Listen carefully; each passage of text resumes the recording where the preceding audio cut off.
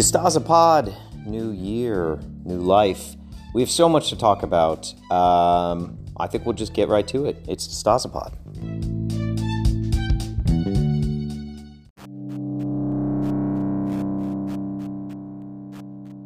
The biggest news of this year so far is that ZedStar7, 7 songs, an entire album, is now available on iTunes. It is now available on Spotify, and will continue to roll out onto every single streaming platform imaginable. This is pretty monumental. I stand by this album. I think it's fantastic. Brendan did a ton of mixing and fixing and tweaking on the album. It was very hard to distill a year's worth of work into what we kind of consider to be a sampler. But I think the songs we chose are good. I think they flow really well together. And I might be psychotic, but I'm listening to it nonstop. So I would thank you very much to go and stream it. Or if you're feeling like you want to spend some money, $6.93 gets you the entire album on iTunes. And that would be greatly appreciated.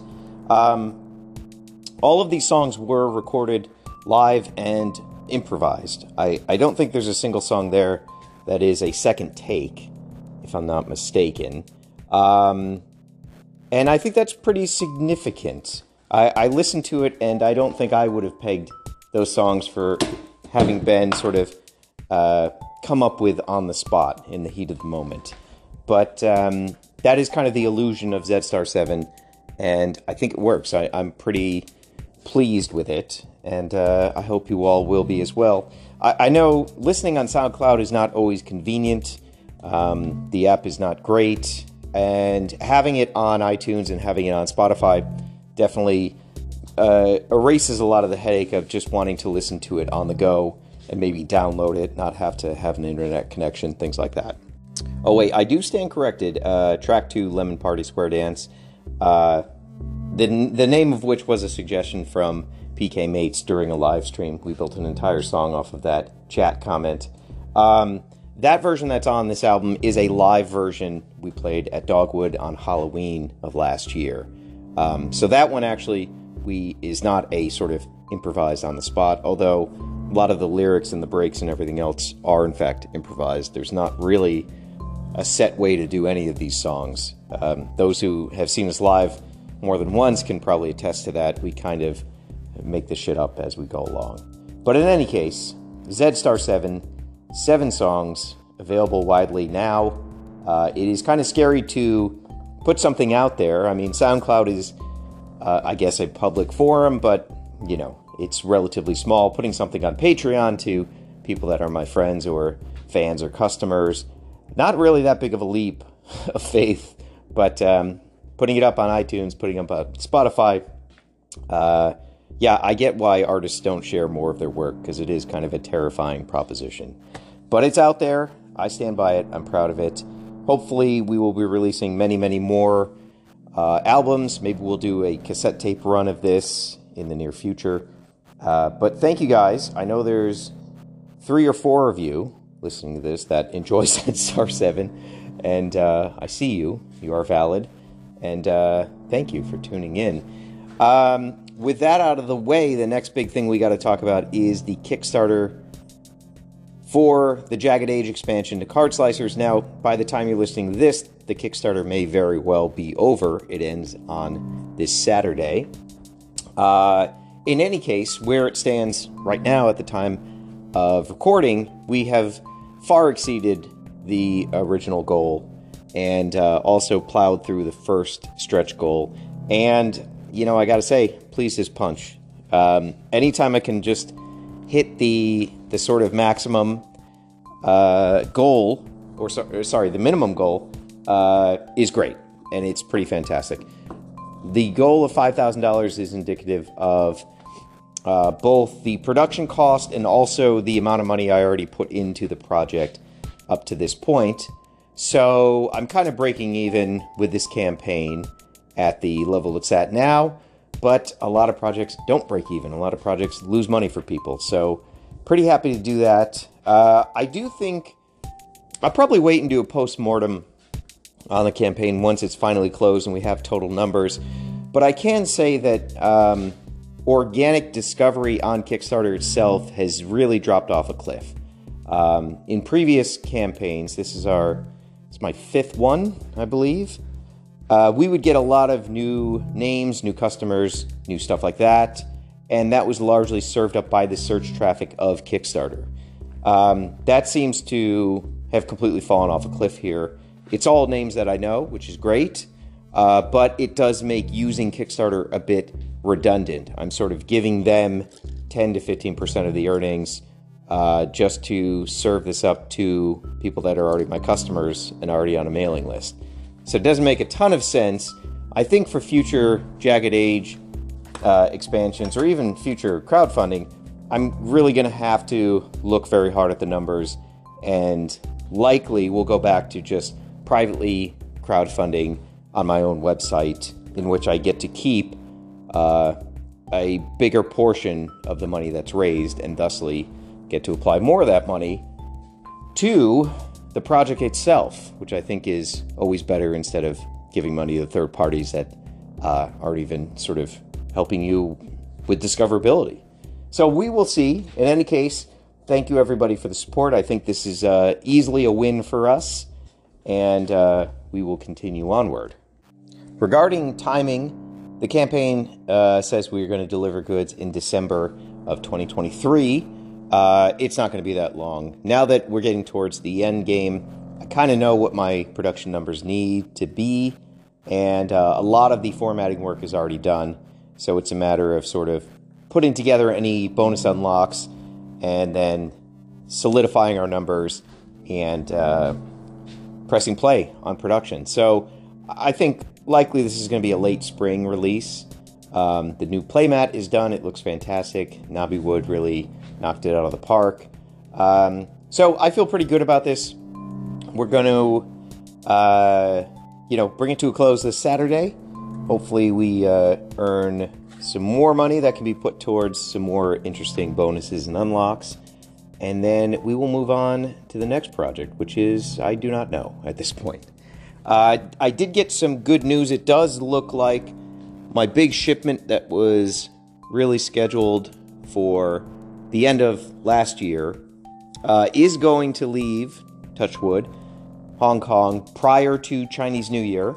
Again, Chinese New Year is a pretty crucial part of the production timeline. You never quite know what the staff is going to come back in what form, infected or not, if people are going to be slow to get back to work or they're going to hop to it.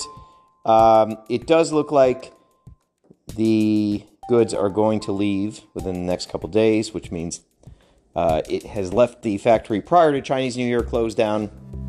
And that does mean I can go with my original plan for action figure of the Millennia Club for January and February.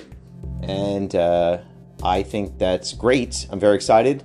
I've given Kenneth West a heads up. He is to start filming his short film very soon, sending him some samples. And this is going to be very interesting. We're kicking off a new year. I'm excited about it. I also started today building and making some of the 13th figure. People that signed up in December for a full year got to take advantage of that. So that will be going out as well. I think likely all of this is going to leave probably first week of February, and super excited about that. I'm going to keep the Patreon closed with the exception of the $5 tier for the foreseeable future. Again, I do not know sort of what shape the factory is going to be in after Chinese New Year, and there are still quite a bit of production pipeline question marks for the rest of this year. So I'm going to keep things very small, very tight, very controlled, and try to serve up to my diehard fans, the people that have stood by this project forever, the absolute best figures we've ever done. And I do stand by that for January and February. I think people are going to lose their fucking minds when they get this box. I think it's I don't want to say anything other than I have carried this figure around with me since it landed, and it's probably one of my favorites of all time. So looking forward to sharing that with you folks very soon. I would also say you can expect probably 2 sales in the near future. We're going to have a sort of mid-January sale, and then we're going to have an end of January sale. These are going to be new figures, and those will dovetail nicely into the fulfillment for the January and February 2023 club figures. So keep your eye out for that. I've sort of been sitting on some real heaters throughout the last half of last year. I wanted to release them, but I wasn't sure what was going to happen with January and February, so I sat on them for a while, and I think the time is finally here. I am also going to be doing some bundle deals, which will essentially get you it's going to be a 2-for-1, kind of. You're going to get a new painted figure and also a older material style figure. I got to clear out a lot of room. There's a ton of product that's going to start arriving. Not to mention Goss is somewhere in the future, and when he arrives, that is going to be a massive footprint I'm going to have to deal with. So I'm making plans. I think you all will benefit greatly from this. And I do also have to launch the new 2023 member store. I'm writing a note right here. Member store. I have some stuff from last year left over. I have some deep discounts. It's going to be a cool sort of secret store for everybody. I do have to get that underway and get that back up there. There's a couple stragglers that I want people to find a home for. So keep your eyes peeled for that as well. What else do I have to talk about? We talked about Jagged Age, talked about upcoming sales, talked about Z-Star 7 songs now on Spotify and iTunes. I think that puts us in good shape.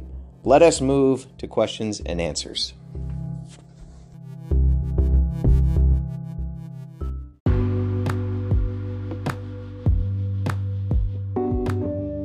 We have a super secret Discord. What is a Discord? A Discord is like a modern day message board. It's quite fun. It's a good place for our community. We share customs. We do trades there. People put up figures they have on sale. It's generally a pretty great place to waste a few hours throughout the day. To access it, you have to be a Patreon member. So go to patreon.com/Jesse DeStasio. I'm telling you this because our first 2 questions are coming from this top secret Discord. The first of those questions comes from Skywalking73. Okay, I'm sorry in advance for this question. Hob was sitting on my shelf the other day, and I was kind of sideways facing another figure. When I looked at him, I was like, what? Was Hob's head molded after the top of male sex organs? Totally looks like someone stuck eyes on it. If so, that is hilarious, and that would make him a dickhead. If not, I still can't unsee it. Bet no one asked this before. I mean, this is more of an indictment of you, my friend, than Hob. I have heard almost every iteration of this. A lot of people think Hob is shaped like a butt plug. I don't have a ton of familiarity with the different shapes and sizes of butt plugs, but I will take those people's words for it. No, unfortunately, there's no intended innuendo with Hob. The design comes directly from Natalie Koromoto. She is a very pure soul. I don't want to think of her in that regard. So, no, I'm sorry. I think people are projecting in this case. There is a lot of baked-in subversive perversion in most of my work. Hob is one instance where that is not baked in. Next question from the Robot Assassin. With the Jagged Age Kickstarter soon coming to a close, a few backers have picked up the Night of the Slice characters, the sort of design level tier. Essentially he's asking, what are the limitations to that? It is a conversation. I will reach out to those people that selected that tier after the campaign. Generally speaking, I only do designer cards of already pre-existing Night of the Slice characters. There are some legalities in doing a card of somebody else's character utilizing Night of the Slice pieces, as you can imagine. As I'm, far into the process of registering this trademark, that is something that can kind of obscure the lines of ownership. It's unfortunate, but it is how the law is written. So generally, you want to pick a character from the past that hasn't been done already. And as Robot Assassin points out here, what if a character is going to be in a future assortment? I don't think I wouldn't say come to the equation with all these questions and possibilities and scenarios. I would say have 3 or 4 characters you'd really like to see as a card. I will start a dialogue with you. Let me know what those 3 or 4 are, and I will pick one and maybe an alternate that would be a good fit based on what other designers have picked, what is slated for future cards, and what generally I sort of want to focus on. So hopefully those tips can help people.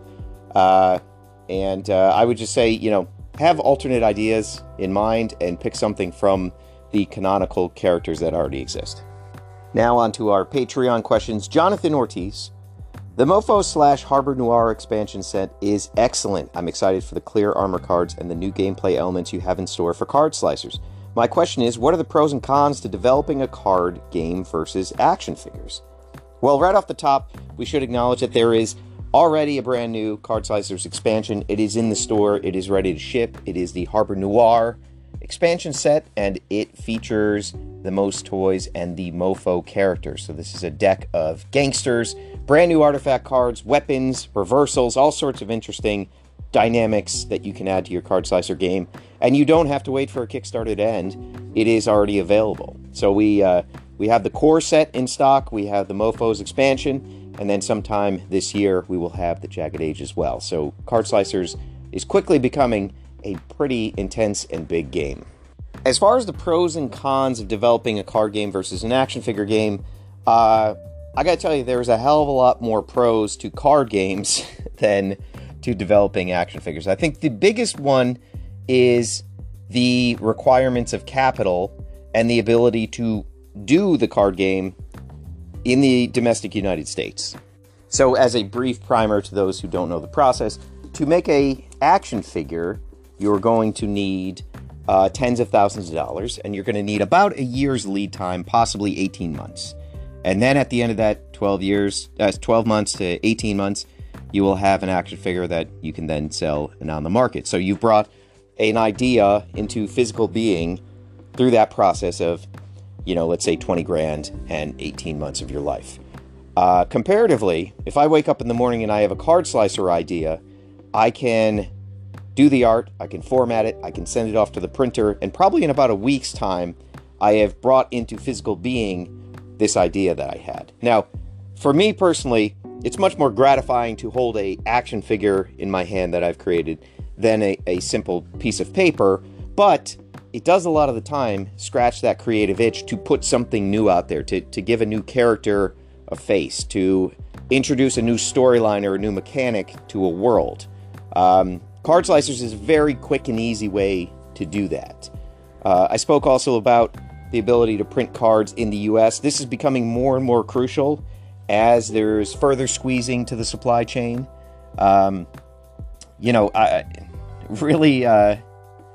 It's kind of like a cakewalk compared to making toys. Making toys is a lot of headaches, it's a lot of troubleshooting, it's a lot of delays, it requires a ton of money, but it is ultimately incredibly rewarding, and what I think for this period of my life I'm put on this planet to do. Cards is sort of a nice little vacation from that. It's a way to very quickly get an idea out to the masses.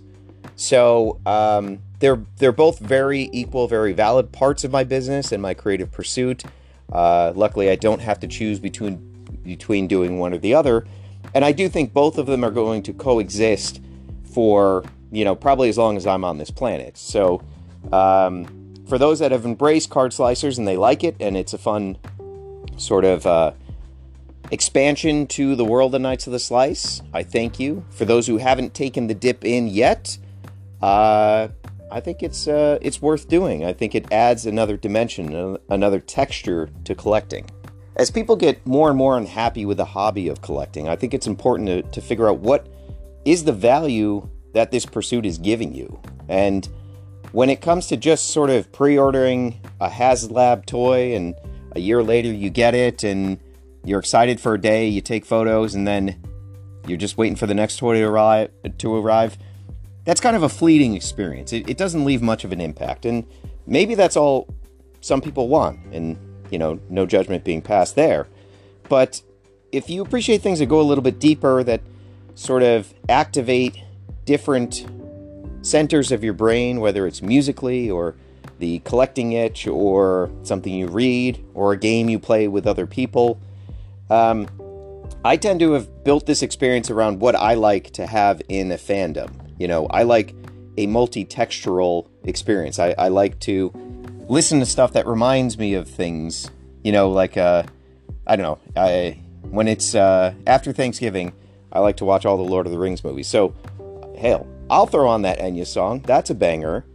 And, you know, I'll go about cooking my turkey. It's all part of this, this idea of having more than just a single stimuli.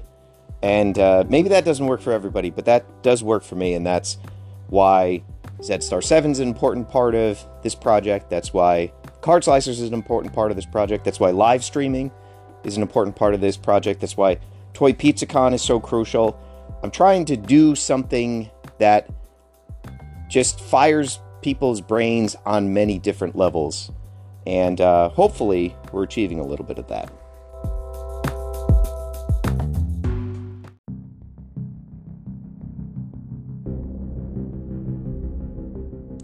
Next up from Gordon McKinnon Hall, what kind of build is your Bloodborne character? Also, I saw you were playing Blasphemous. That's another great dark fantasy game. Yes, I really like Blasphemous. I do think Blasphemous has been pushed aside for me because Axiom Verge 2 is out, and I've been playing that, and I think it is, hands down, a better game. Blasphemous is really quite gorgeous, and I love pixel art.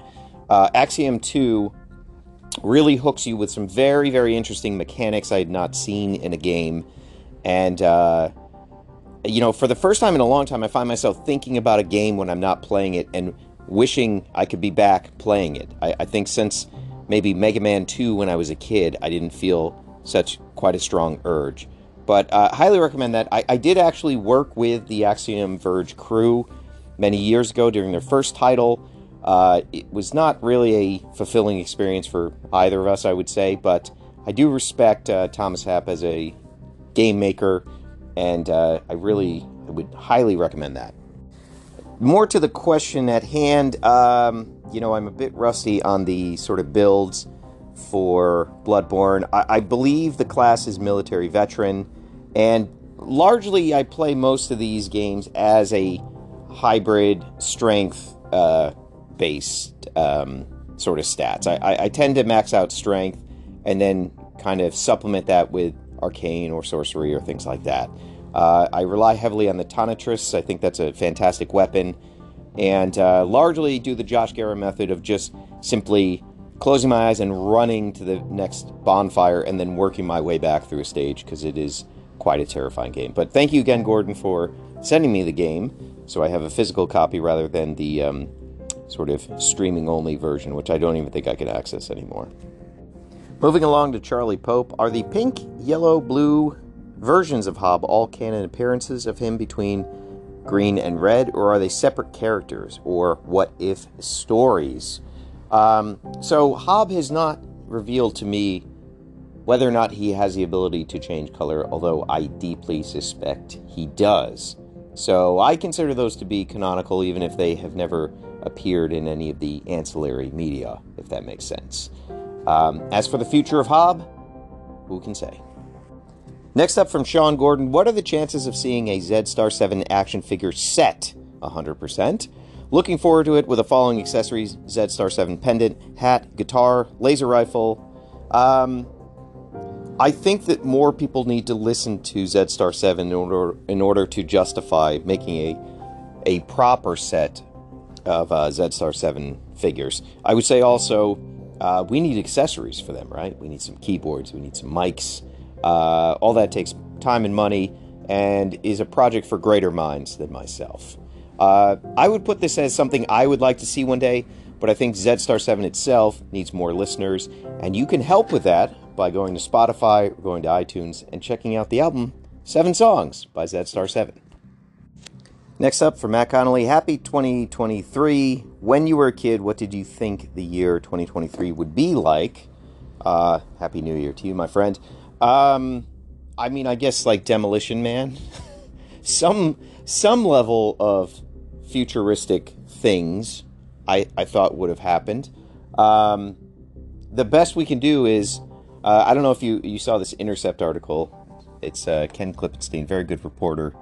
Hours after Elon Musk mentioned on Thanksgiving, or did a press release, that Teslas were completely self-driving now, there were reports of pretty horrendous car crashes. And thanks to Ken Klippenstein and his attorney using FOIA requests, they actually have footage now of these car crashes. That is the future we've actually inherited. I thought it would be something much more glorious, much more neon-colored, and involve flying cars rather than just crashing cars.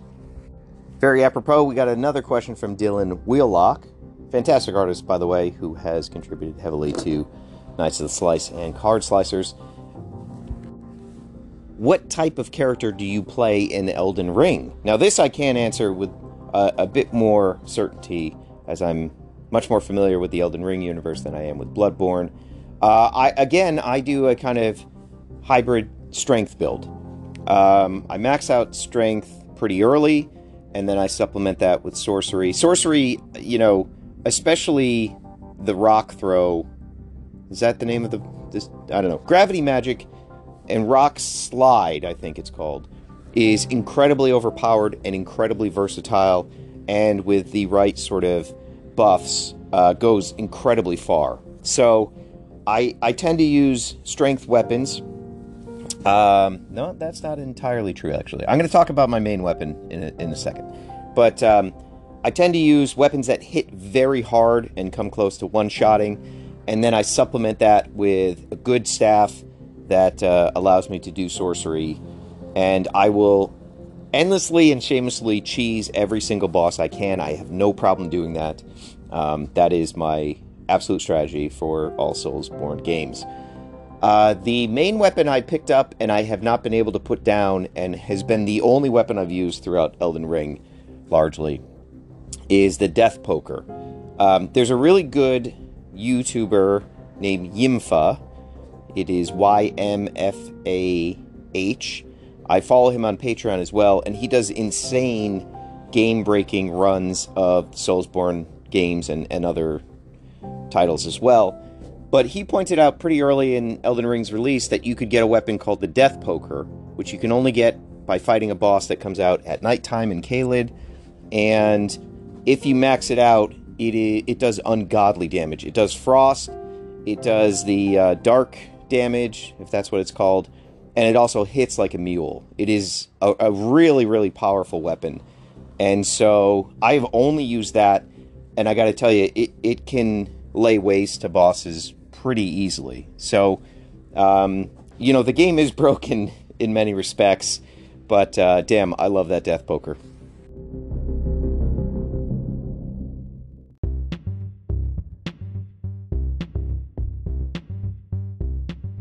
Final question comes from Lance Tomimoto. He wants to know about what specific fantasy influences I've had when it comes to the Jagged Age. And I'm going to say in many regards I have embarked on the impossible task of avoiding standard fantasy influence when it comes to Jagged Age. I've tried to make it just something unique, and I think it's extremely hard to do in such a tight genre as fantasy. I think you're always going to run into the same tropes, the same character motifs, the same archetypes. It is a very limited world to play in many respects. But the more time I spent pondering about fantasy and high fantasy and dark fantasy and all these sort of subgenres of this main route we're going down, I basically was able to sort of draw a line in the sand between a shift in aesthetics. And let me explain what I mean. I think from Tolkien up until probably the late 90s, you have the visual language of fantasy really just being people doing poor imitations of Frank Frazetta, right? The Julie Bells of the world, not to call out Julie Bell, but you get what I mean. Everything that was sort of represented in the genre was just trying to imitate Frank Frazetta, who is incredibly difficult to imitate because he is a once-in-a-generational genius type. But you actually get a new language, visually, that starts to develop in the mid to late 90s. And that is the language of JRPGs. And I point specifically to an artist like Yoshitaka Amano, who's, let's face it, his influence is so enormous and all-encompassing, I will never outrun how his work influences my work. It is deep on a very subconscious level. I will always be doing a poor imitation of Yoshitaka Amano, let's be honest. But, I sort of point to, personally, Final Fantasy III and the artwork attached to that and the beautiful way that world was created as a schism point, where we had an industry of Japanese artists reinterpreting fantasy and the sort of Western tropes of the genre in a brand new way. And that brings us to where I think the Jagged Age is today in its aesthetics, in that it is largely shaped and formed by people like me who were there in the 80s and 90s to be blown away by the artwork attached to very basic 8-bit and 16-bit games. Obviously we have to call out Gobli Prin, who really gave a visual language to this chapter of Jagged Age in a way that I never could. And he is no doubt a disciple of these same influences. Same with Renosa, a Japanese artist himself, who clearly is influenced and sort of grew up around the same types of inputs. I think in many ways I had to sort of mentally sever myself from the genre I love so much in order to attempt to create something a little different and a little new. And I don't know that I have been successful in that regard, but I am proud of the work that's been put out there. I was stumped on Jagged Age for a very long time, for a number of years. I didn't know where to go beyond that first comic book that Natalie and I did. And there were many false starts. Gavin Mackey and myself did a treatment that was okay, but just never sort of gained traction. And, it really took these other fantastic artists interpreting the characters with their little details and their little design choices that really helped me see the path in front of me. And I think where we stand today, now I don't know if everybody's read the sort of little backstory piece I did on Patreon about the setting of Jagged Age, but we find ourselves in this era that is not unlike a late medieval era, but because of vector distortions, there are artifacts that start to show up and start to change the world in very dramatic ways, including very futuristic artifacts. And I think that is an incredibly lush playground in which to expand the story of the Jagged Age. And, I hope I can achieve something that's a little bit different. I don't know at the end of the day if it's going to land that way, but in my mind, I feel super lucky to have worked with the collaborators I have worked with, and I am super excited to get this deck out there and potentially continue the story beyond just the card slicers. I don't know what form that's going to take, but I think we have the hook now, and I know how I want that to play out. So the many-year sort of writer's block attached to this has been cleared, and what happens next is going to be exciting. One final note before I sign off for today. There was a poll on the Patreon asking, should we offer Action Figure of the Millennia Clubs to the public? And an overwhelming majority said yes, we should. But there was a lot of interesting conversation on this thread, and, I think people made good points. For me, the club has to strike a balance that maybe is not too apparent to people on the outside. But I absolutely want to make club members and patrons feel like they're in on something very cool that not everybody is in on. And hopefully the value is there. I think in 2023, I'm really going to prove that being a club member matters in a big way. But at the same time, I don't want to be punitive to people that are outside the club. Not everybody can throw away $5 a month on a Patreon. And I understand that for sure. I've been in that position in my life many times. So, there is a fine line to sort of walk here. You don't want to be too exclusive and too much of a snob and sort of, like I said, be punitive to people that are on the outside here. Because ultimately, I think that does affect your ability to grow the sort of alpha customer audience, if you want to use marketing terms. It's also worth noting, while folks did vote to allow public sales of the club figures, not every club figure is going to be in the position where it can be a public sale. There are extras for our $5 level patrons who might, pick and choose what month they jump towards. But inventory, as I've been saying for probably 7 months now, is going to be much more limited this year. It's going to be much more of a special event. So hopefully people are in the positions they want to be in. As I said earlier, it does appear like I'm going to have my first choice of the January-February figures, not have a backup choice, which is great. And the goods are on their way here as I speak. So fingers crossed they arrive.